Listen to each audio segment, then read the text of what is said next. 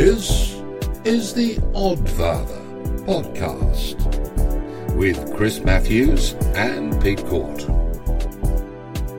It is good to see you, Dr. Pete Court. And it is lovely to be here with you, Pastor Chris Matthews, chatting all things interesting and brain-bendingly God and stuff. Had a bit of a time, actually, whilst you were pastoring, you've had yourself a bit of the old spicy flu. Still going around. It is, yeah. Oh, you managed to catch some, which proves that you have more friends than I do.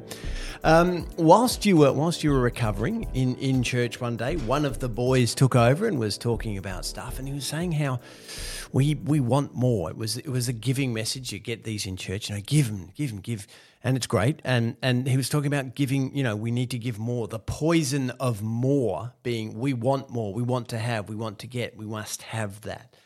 We live in a world that encourages us to get more, to get what we deserve, to get all we can. Is that fair to say? Do you think? I think, in part, yes. I think there is a desire to have more, but I think that desire manifests in a couple of different ways. Right. One is good and one is bad. There's this whole idea to get more and sit on it. In other words, to get more to benefit only us. Or safety. Or safety. Like big a savings account. A decent savings account's probably right. To get more so that you can give more, I think is a very noble sort of attitude to have. It also harks back to that thing we were talking about, faith. It's an attitude that if God's supply never runs out, there will always be more. Right. But my understanding is at least that God's provision is like a river. Right. It only keeps going as long as it's not blocked off. As long as you don't plug up the end or dam it, so to speak. Okay. I want to, because the feeling that we get and what we are told is that greed is bad, even though Gordon Gekko said greed is good, but a desire that empowers greed, okay, so this drive to have more, to get more, to be, grow, whatever. And I think pretty much, I think we've probably all experienced that at some stage. I think it's a very human thing. Yes. But I wonder whether that's a very human thing because it's actually meant to be there. And the desire and the drive for more is actually inbuilt in us as part of our godness. And I wonder whether we can be greedy for the wrong thing. And that's the problem. Yeah. I think historically the idea of more has been not as intense, I think, as it is now. Because it's taken longer to get more.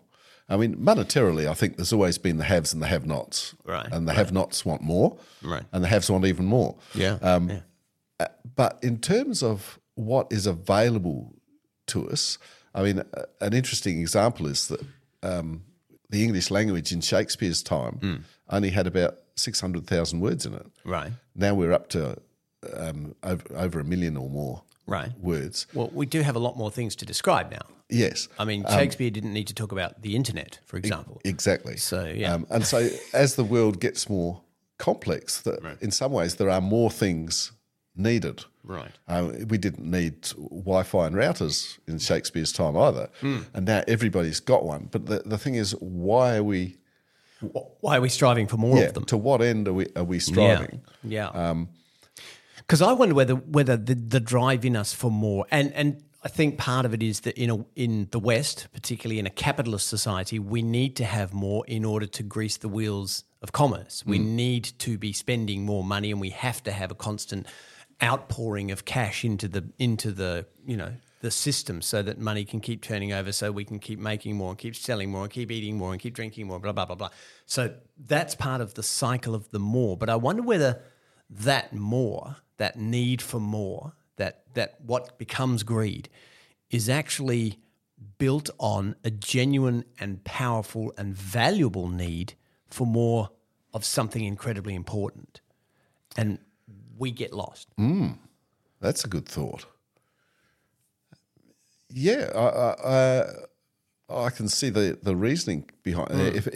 If the desire for more is something inbuilt in us, then it must have a value that perhaps we only occasionally tap into because we get subverted by the idea of needing things that we don't really need. I mean, there was a saying, keeping up with the Joneses was the thing of buying things you don't want to impress people you don't like. Yeah. To make your life more miserable or something. Yeah. Is that then, and I think what you've just touched on there is that's actually easy to do.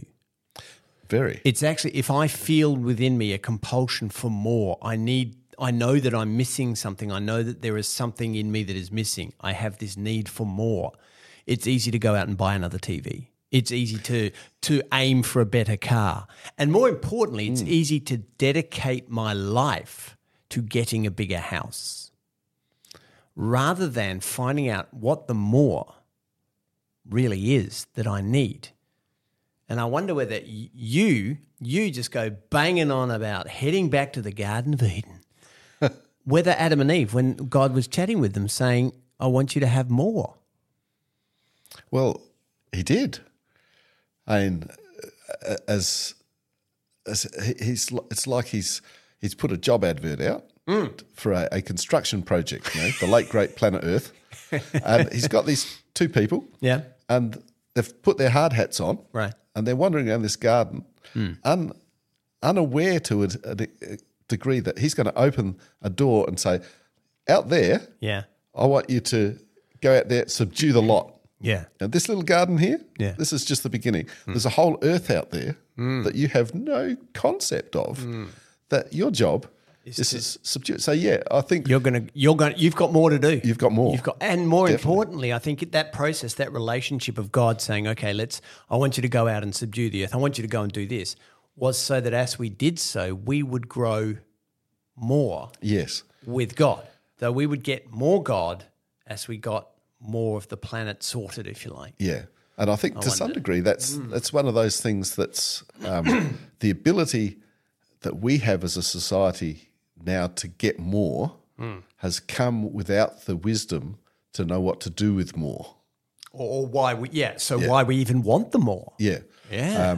I mean, a great example post-war, when I came out with my parents from England, and this was in 1960, and in Britain, and that's 15 years after the end of the war, butter was still being rationed. My mother turned up to an Australian, well, they weren't supermarkets back then, but a Foursquare store, probably. Deli? Might have been deli. Corner shop? And the shelves were piled with butter. Right. And so my mother went berserk and bought butter. And I can still remember the first time that my wife came to visit our house. She went home and told her mother that the Matthews have bread with their butter. Because my mother would butter the bread so thickly because you could. Because there was more. Now, which was probably quite unwise. And to this day, I and my wife and our children are liberal with butter. And have a cholesterol problem. No, we don't. Oh, good. Because more can be a problem in that regard. Because we've learned we have to do more exercise.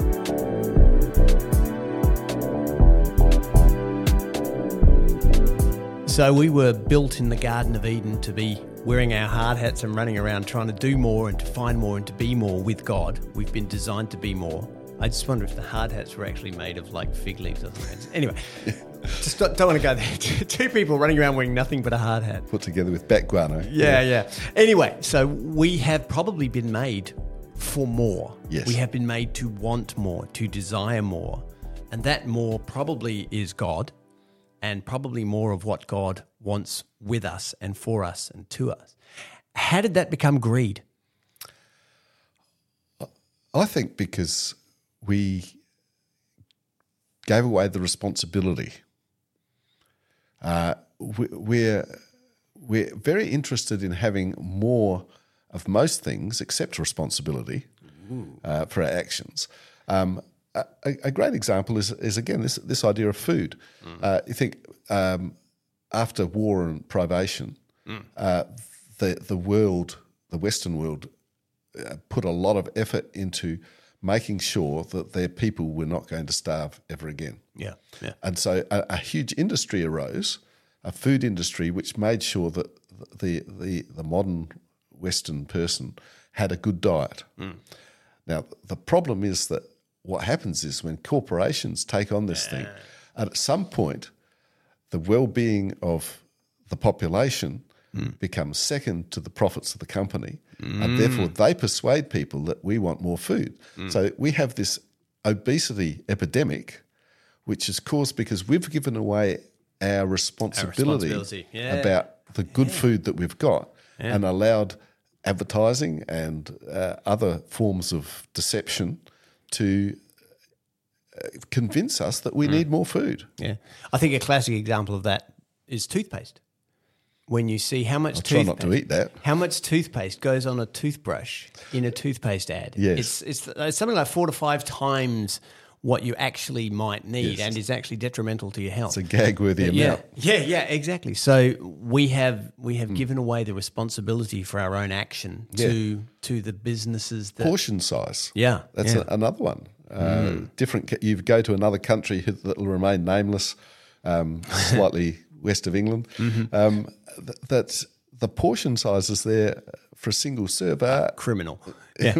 Although England's pretty good with it too, and I think a lot of, Asian, a lot of Asian countries, that the portion sizes are good. They're big, but they're not the same sorts of foods. They're not as processed, so they're better for us, and this sort of stuff. And and I think it's because we've become less responsible, for the provision of our own food. There was a time when you'd have grown your own food. Yeah. And therefore there was checks and balances, if you like. And I think what has caused our problems is not the fact that we want more, but the fact that we've lost restraint. Yeah. That we can have more if we pay for it. Yeah. I mean, Paul did say, just because you can do everything doesn't mean that you should do everything.